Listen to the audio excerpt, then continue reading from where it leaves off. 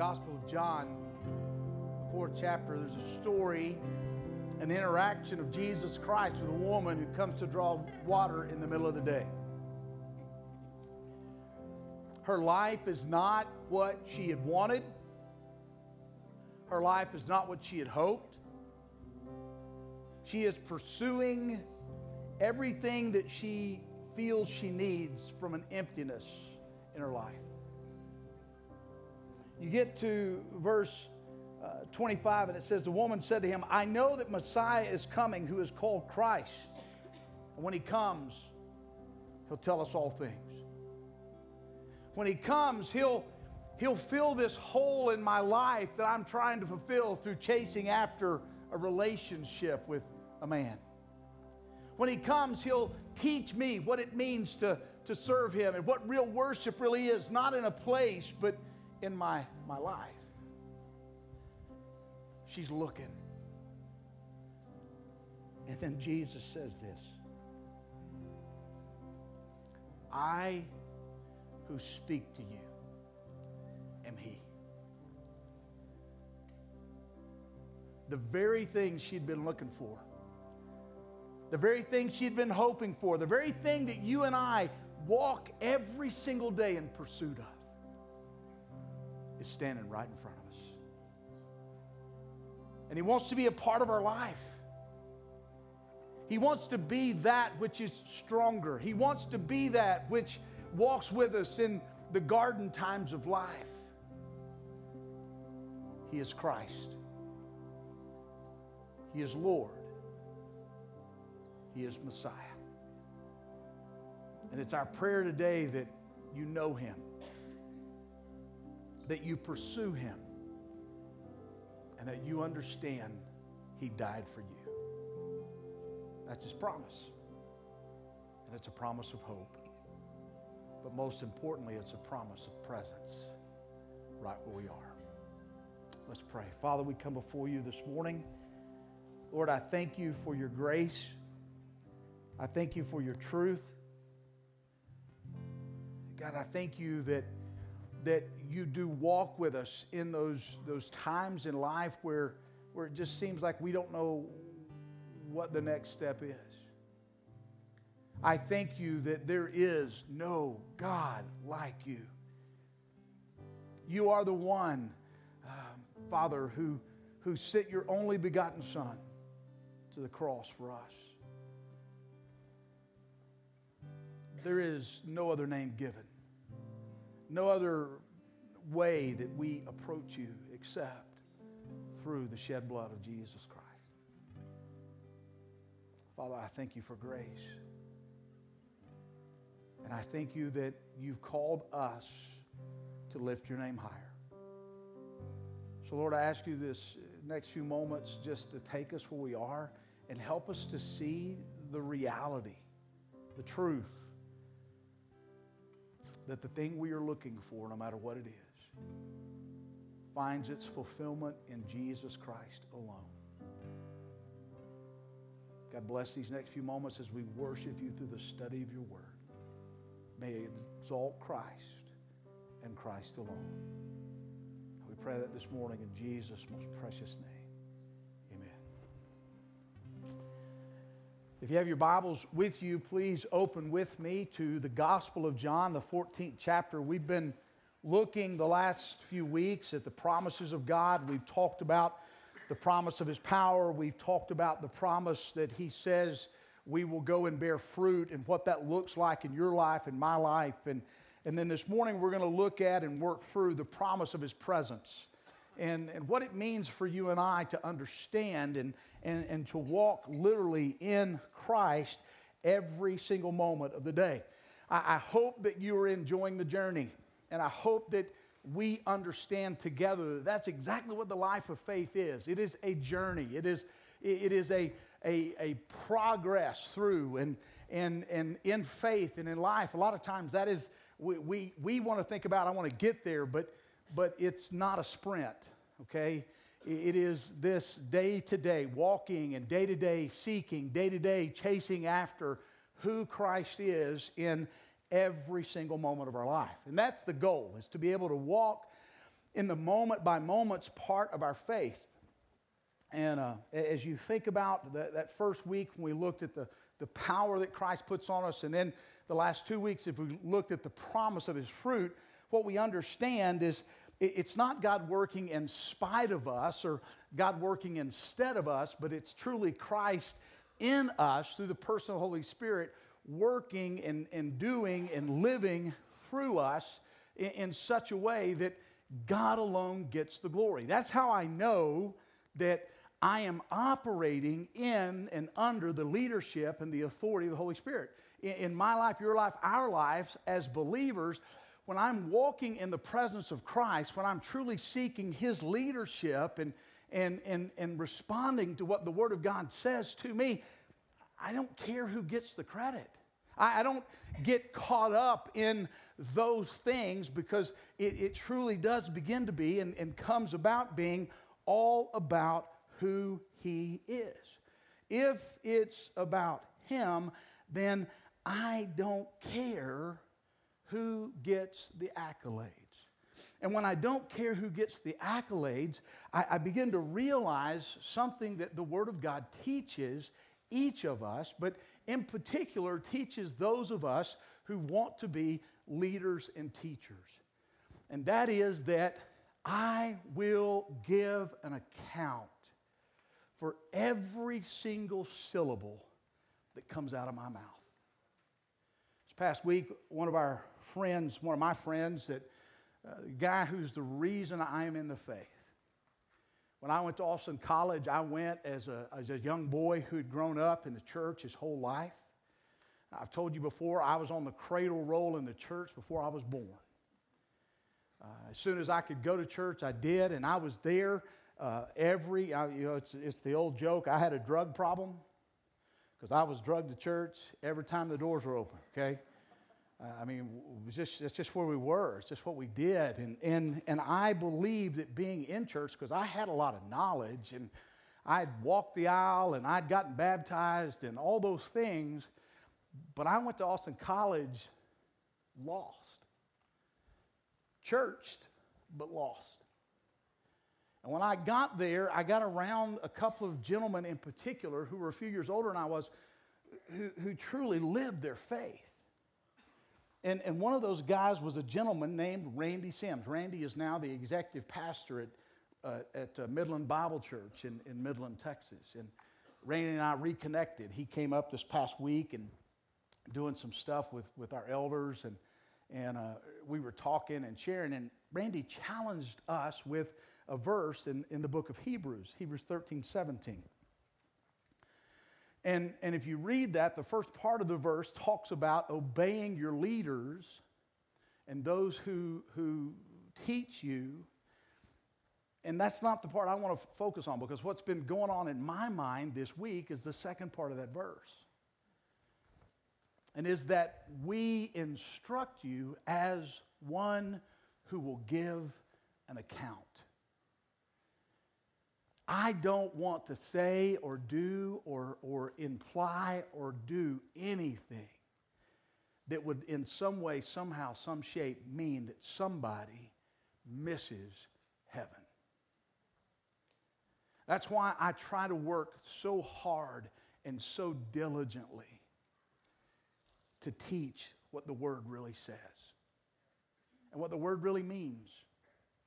I don't want to mess up. And that's why, as hard as it is for me, I also don't try not to go off half-cocked. Okay, not just to, sometimes some coach will tell me occasionally, he said, you went to preaching today. I have to be careful, because sometimes when I go to preaching, I get away from and just don't do that, in other words, okay? And so I want to make sure that you and I walk this thing moment by moment and step by step, knowing the absolute truth of who we are. And for you and I, for me, for us, for the church, for us as individual believers, for us to make sure we know what we're doing, we have to understand scripturally what Jesus said about the role of the Holy Spirit. What's the role of the Holy Spirit? What does He do, and what does that look like, and what does His promised presence look like in our lives?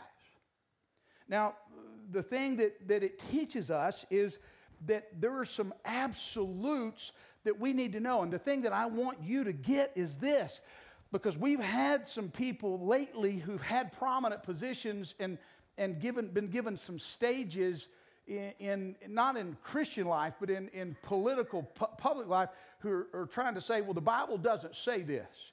Hear me, truth doesn't change. Truth doesn't evolve. Truth is truth. And what the Word of God says is what you and I ought to be doing is to adjust our life to truth, His truth.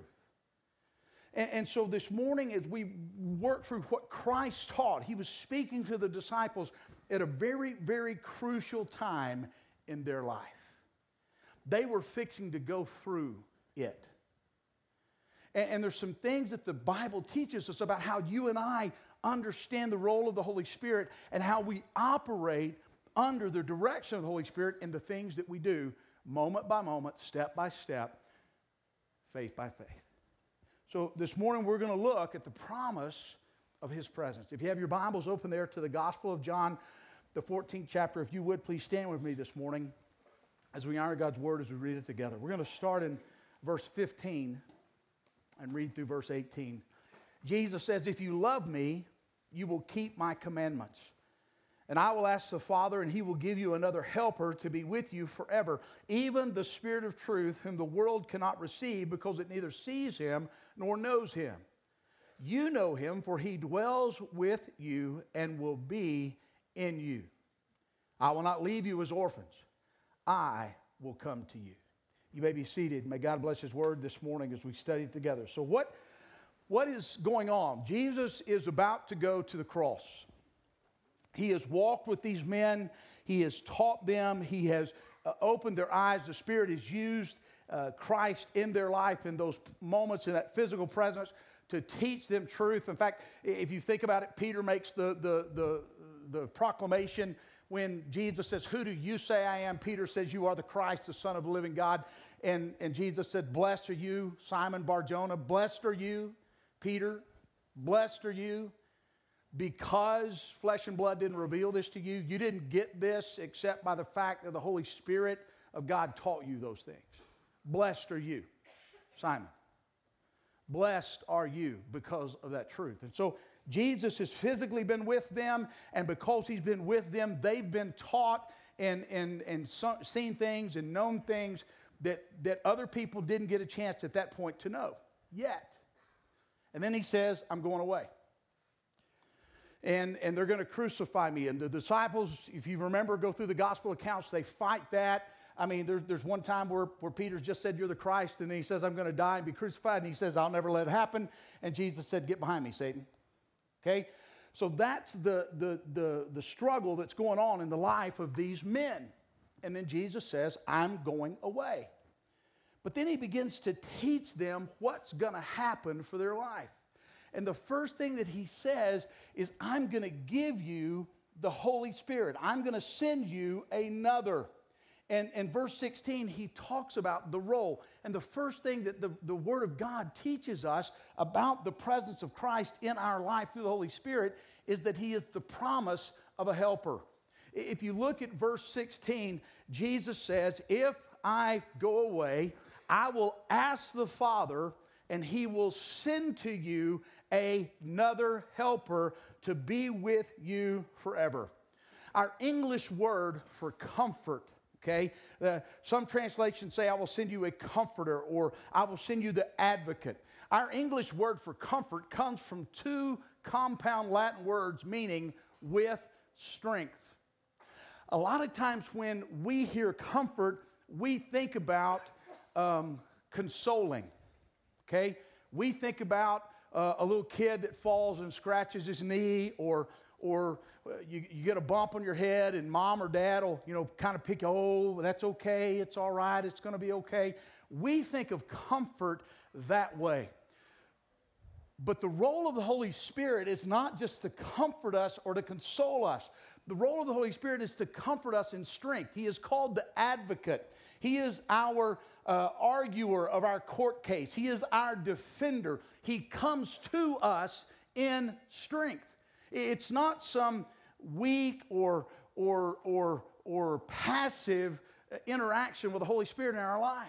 The Holy Spirit comes to guide us and to direct us from the point of the promise of power that we looked at a couple of weeks ago. It is what the writer of Hebrews knew when he writes in what we know as chapter 12, verse 1, and he says there, "Since we are surrounded by such a great cloud of witnesses, let us throw off the sin that so easily entangles us and run with perseverance, run with endurance the race that's been marked out for you." That's the promise of the Holy Spirit. It's not this patting us on the head and saying, "Hey, it's going to be okay. That's all right. Dry up your tears." It is, "No, you can do this. Get up. Walk in my strength, walk in my power, run the race of endurance, persevere in who I've called you to be." That's exactly what the promise of the Spirit was at this point in the lives of the disciples. And that's what Christ wants you and I to understand. Those things that we struggle with, he's saying, look, you can do this. And you're not going to do this in your own strength. You're going to do this when you submit to my authority in your life. We talked about that. It's not try harder. Okay, we looked at that a few weeks ago. It's not try harder. It's not press up more Bible verses or do, practice Bible drill. How fast can you get there? It's not all of that. It's not try harder. It's submit more. And when I submit to him, he indwells me as a promise and empowers me as his promise to do the things that he has called me, you, us, we to do as we pursue him. Paul knew that strength. If you go look at the life of Paul, there are several different times. The first is after he's been in Corinth, and you read about that in the book of Acts in the 18th chapter. And he'd been at Corinth, and Crispus, the synagogue ruler, comes and begins to oppose him, and it causes him problems, and Paul gets discouraged. And he says there in the 18th chapter, the Holy Spirit came to me, Christ came to me and encouraged me. When he's preaching in Jerusalem, he gets arrested and he gets discouraged. And it says, the Bible says in Acts 23, about verse 11 in there somewhere, it says that the Holy Spirit encouraged me. He came and spoke to me, lifted me up, encouraged me. Perseverance, you can do this. He's been arrested, put on trial. He's headed to Rome to testify before Caesar of who Jesus is. And he's in a boat and he's going. You know the story. And the storm comes up and the boat starts getting beat up. And he's going to get shipwrecked. And he's going to be on the beach. And he's going to be trying to build a fire. And the snake's going to bite him on the arm. All those things. He gets discouraged.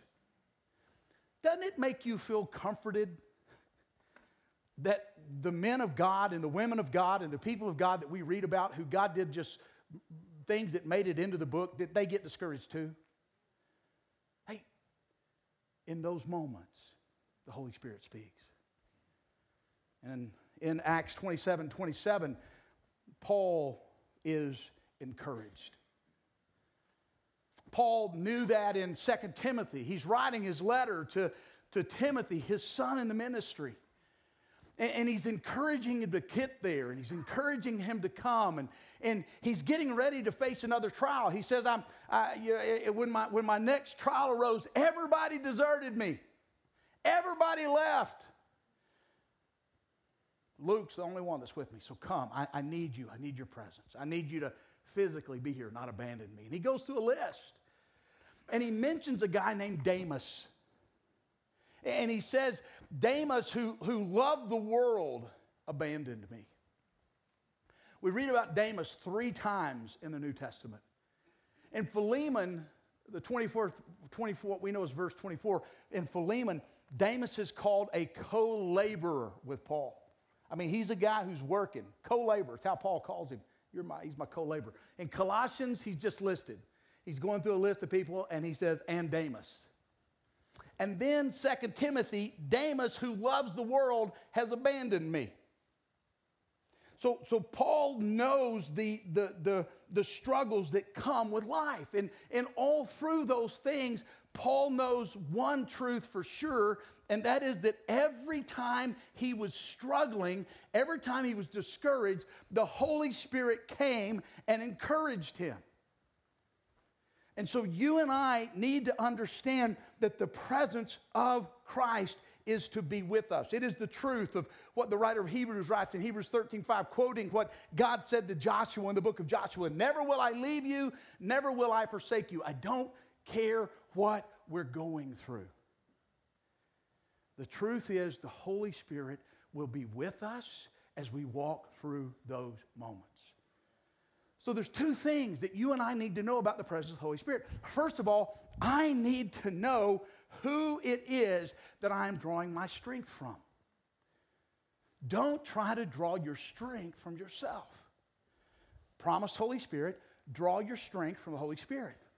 And number two, when you and I are drawing our strength from the Holy Spirit, make sure when you and I are used of God to speak into the lives of others, that what we're speaking is the truth of the Holy Spirit, not our own strength.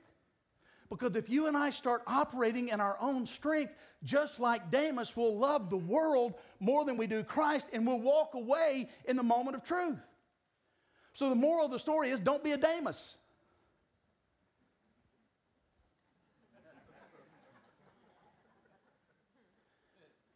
The second thing is the Holy Spirit will guide you into all truth. Now, the reason I did that is I'm going to tell you here in just a minute, okay? See, I thought I was so clever this week when I read that, and it just came to me, don't be a Demas. And I thought, that's a play on words. They'll get it. It's unique. I was so proud of myself, okay? I really was. I was so proud of myself, I was telling the staff. It's like, hey, this is pretty cool, isn't it? And Melissa goes, before I ever got to the punchline, you know, there's a Christian rock group called Old Dead Guys. They have shirts that say, don't be a Demas. I mean,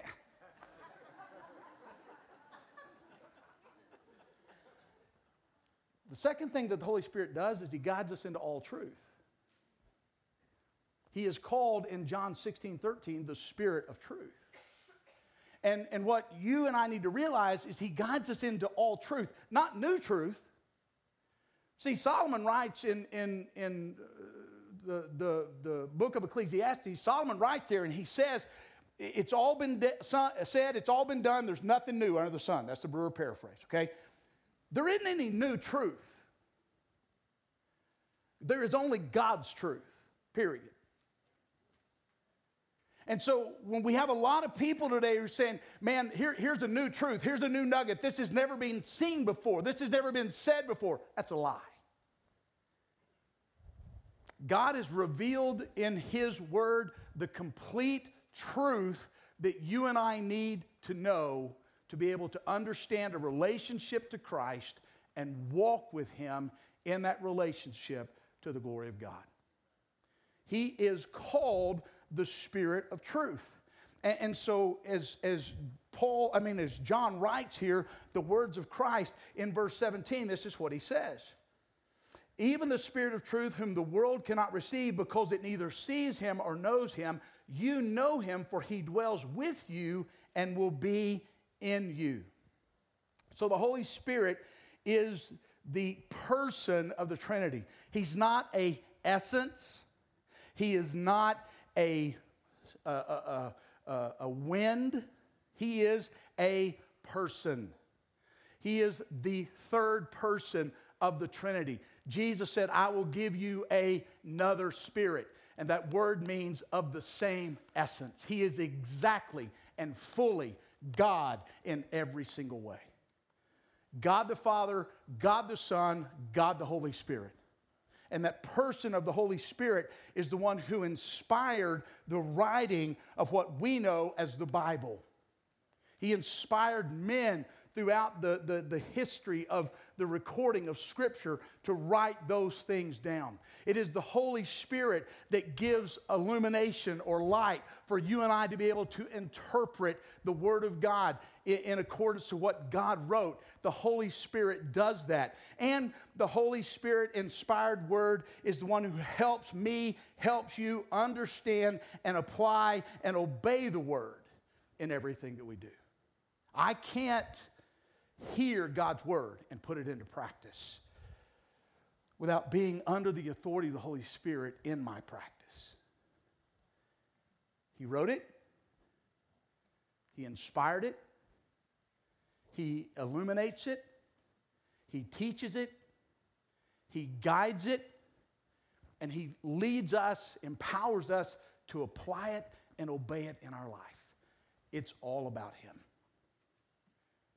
And because that's who He is, another Spirit of the exact same essence, the Holy Spirit will never, underline that, never lead you, lead me, lead us to do something that is contrary to the teaching of the Bible, period.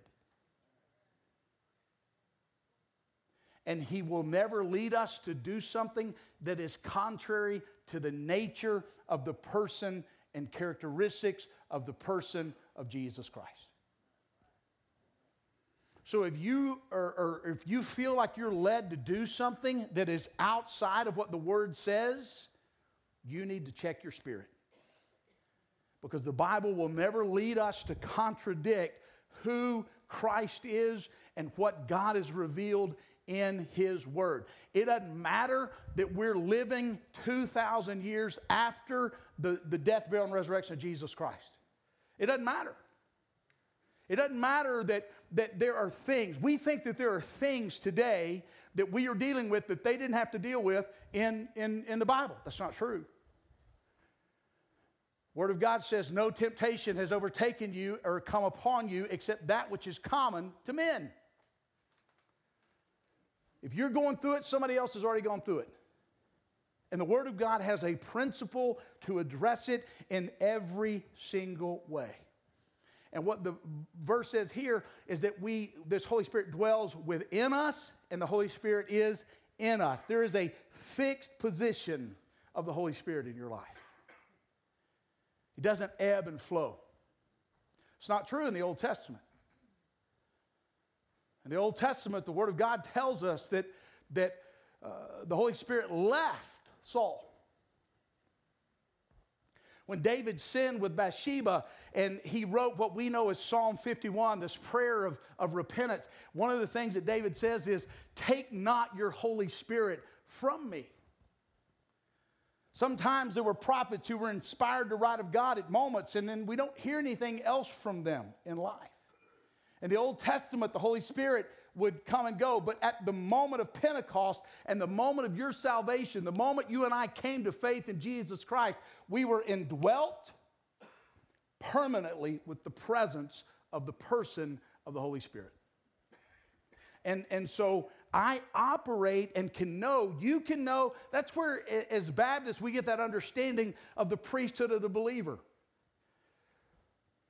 That if you and I will employ sound biblical interpretation, being consistent with what the Word says from Genesis to Revelation, because it is a continuous story of who God is, you can interpret the Scripture as well as I can. If we walk under the authority, and being a pastor doesn't mean you won't mess up, okay? There are pastors today who don't walk and don't teach, and I promise you, there have been some times in my life where I taught things because I taught at the spur of a moment, not in study, and I had to go back and say, hey, that wasn't right.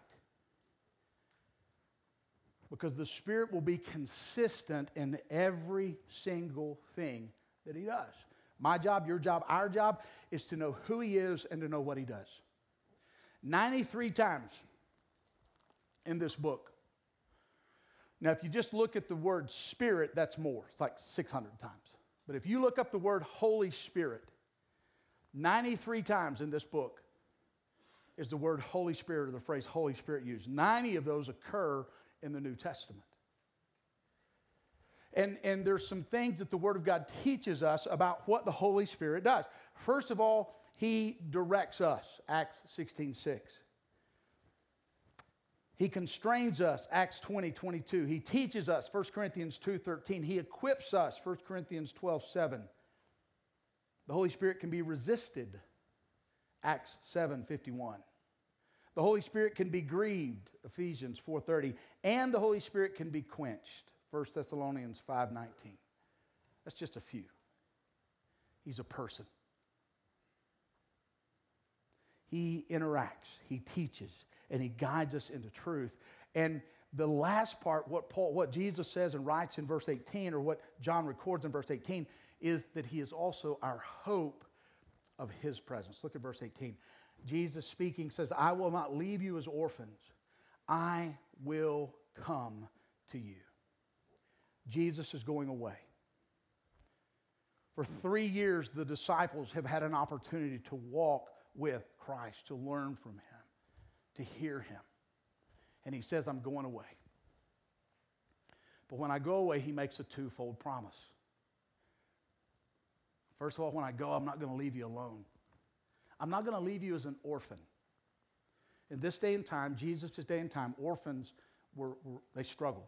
Okay, it's more so than they do in our society today. A lot of cultures today where if a child is an orphan, they struggle. They still struggle in our culture, but not as much as they did in Jesus' day. But He says, I'm not leaving you as an orphan because I'm going to give you the adoption as a child of God. You're going to have a Father, a Heavenly Father, and that Heavenly Father is eternal. So I'm not going to leave you alone. And then He says, I'm coming to you. I will come again. And that promise of coming again has 3 components. First of all, it was going to be quickly. 3 days. I'm leaving you alone, but you're only going to be alone for 3 days, so quit whining. Okay? And He came back. He rose from the grave 3 days later. Then He says, I'm not going to leave you alone, and I'm going to give you the Holy Spirit who will be with you daily, moment by moment. Okay? And then He says, and I will come again. And when He comes again, He's coming quick. Okay? It's not going to be a political campaign. Okay? You are not going to have to endure 6 or 7 months of ads about Jesus' return. Okay? It's not going to happen. You're going to look up, and it's going to be here. He's going to split the eastern sky. Boom. That's what the Word says. He's here. And so Jesus was trying to comfort them and saying, look, I'm going away, but my going away isn't going to leave you alone. I'm going to give you heirship, adopted as a son. You're going to have an eternal Father who will be there forever. And I'm going to come quickly. I'm going to come daily. And I'm going to come back, and I'm going to take you to be with me. Period. I want you to do something. What, to you, what does the promise of Christ's daily presence mean to you? What's it mean that Christ promises to be with us daily, to give us the Holy Spirit to walk with us daily? What does that mean to you? What does it mean that Christ promises through the teaching of the Holy Spirit that He's coming again soon? That the imminent return of Jesus Christ is on the horizon. One of my dear friends, mentors in the faith, Dr. Robert Jeffress, is preaching this morning at First Baptist Dallas a message entitled, Is the Coronavirus a Judgment from God?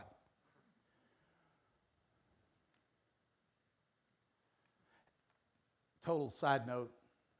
Have you noticed when they told you not to touch your face, that everything about your face begins to itch? Have you that's just a total side note. I mean, my nose has itched more. You know, don't touch your face. How do you do that when you wear contacts? Okay, anyway, that has nothing to do with the sermon.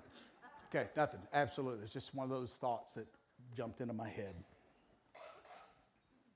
What's it mean that Christ is with you daily? What's it mean that he's coming again soon? That's what I want you to do. I'm going to give you 90 seconds.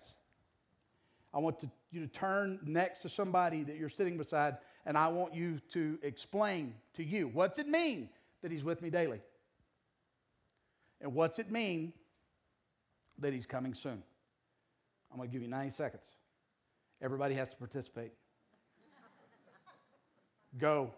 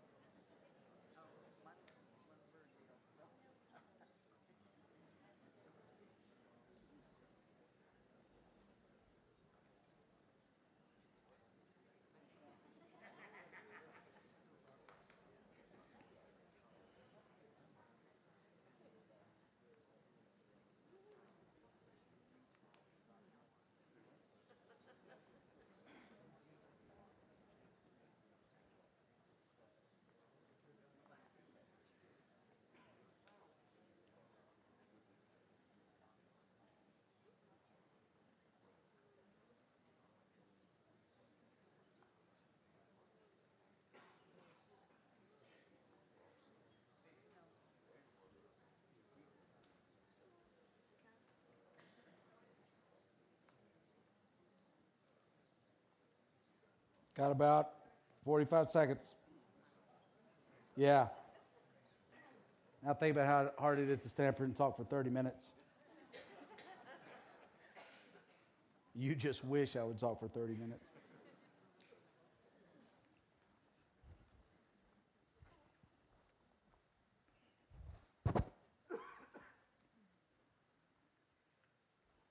Okay.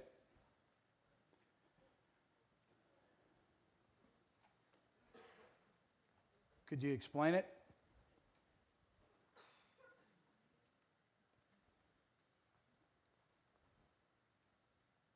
Could you really say this is what it means that the Holy Spirit is with me every day?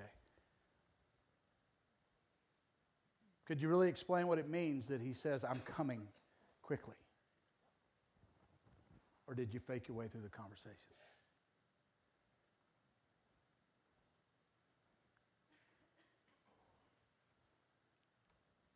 For January the 14th, 1984, if somebody had asked me, what's it mean that the Holy Spirit is with you? I could have faked my way through that conversation. What's it mean that Jesus is coming again? I could have faked my way through that conversation. January the 14th, 1984, the person of the Holy Spirit showed up in my life.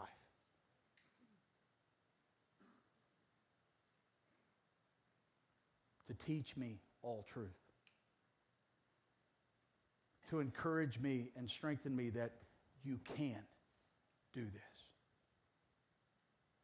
And to remind me every single moment of every single day, behold, I come quickly.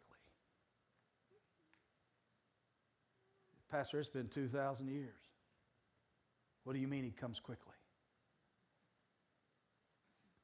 There's a reason that there's a verse in the Bible that says, with the Lord, a day is like 1,000 years.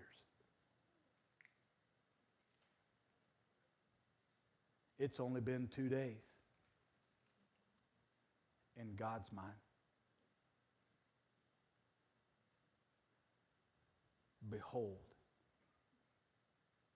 I come quickly. So what's it mean for us? What's it mean for me?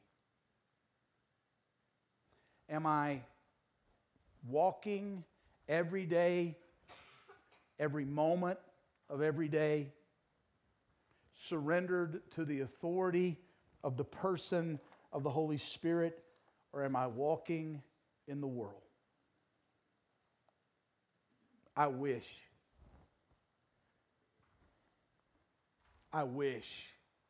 I could stand here and tell you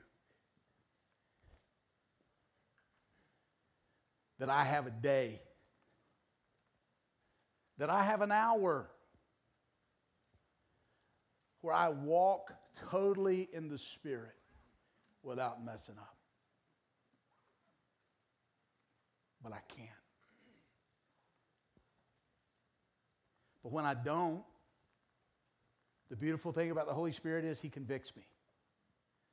He says, hey, let's not go there. And if you think that I'm alone, that's why God inspired John to write, if we say we have no sin, we lie, and the truth is not in us.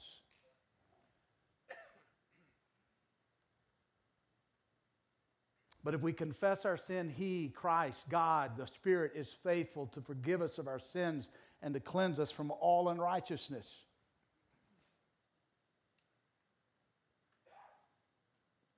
Can you and I go a day and not sin if they put us in a comatose state? Maybe. And that's just honest. How do I know that? Because the Scripture says, if we say we have no sin, we lie.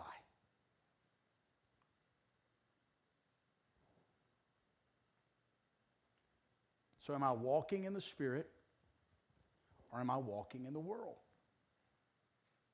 And the way that I walk in the Spirit is that I make sure I'm giving the Spirit enough opportunity through the Word of God, His truth, to speak so that He has a chance to direct my steps. If you're here this morning and there is a time in your life where to the best of your ability you trusted Christ by His grace alone and you put your faith in that, the Word of God says the Holy Spirit indwelt you and dwells with you. And so I have to ask myself the question, when I don't walk the way I should, when I don't speak the way I should, when I don't think the way I should, it's because I'm not giving the Holy Spirit a chance to direct my steps. And so as a believer, it then becomes my question to ask, what area of my life, right now in this moment, what area of my life do I need to submit, surrender, not try harder, submit more, so that the Holy Spirit can guide my steps according to the revealed truth of the inspired Word, the Bible. Do you know that you have a relationship with Christ? If you don't, I would challenge you before you leave here today, know that truth.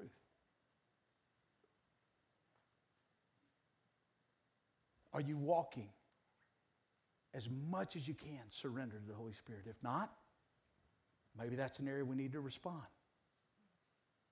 And say, Lord, I want to know what your Word says about this in my life. And know if you're like the woman at the well, the answer you're looking for is standing right in front of you. And His name is Jesus Christ. Let's pray. Father, I thank you for the day that you've given us. I thank you for your grace. I thank you for your truth. I thank you for the consistency of your word. And Lord, that I have to be careful, we have to be careful, each of us as individuals has to be careful that we walk according to the whole truth. Father, forgive me when I don't.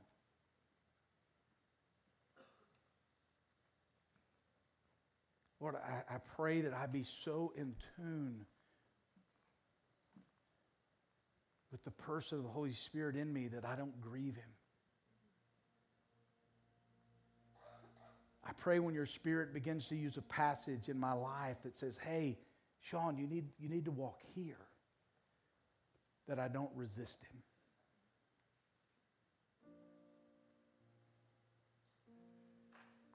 Father, take your word and begin to teach us, and let us give permission to the person of the Holy Spirit to do what your word says, which is to convict in regards to sin. To convict in regards to righteousness that I can't get there in my own strength. To convict in regards to judgment that the way of this world will never satisfy.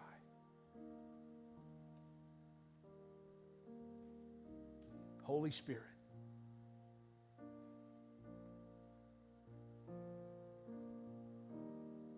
you have permission to move in my life, whatever that means. Father, I pray for those that are here this morning that may not know for certain, for sure, that if they died, they would take their next breath in eternal life with you. I pray for those of us as believers that, Lord, we need to know what we believe and how that belief impacts our daily steps.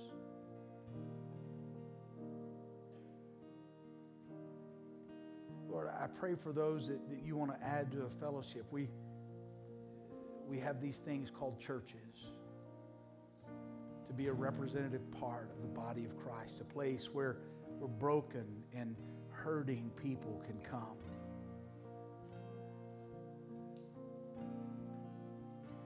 And Father, through you and you alone, find our healing, strength to take the next step. So Lord, we ask you in just a few short moments to begin to speak into our hearts how we should respond to you. Father, may that honor you in all that we do. In Christ's name.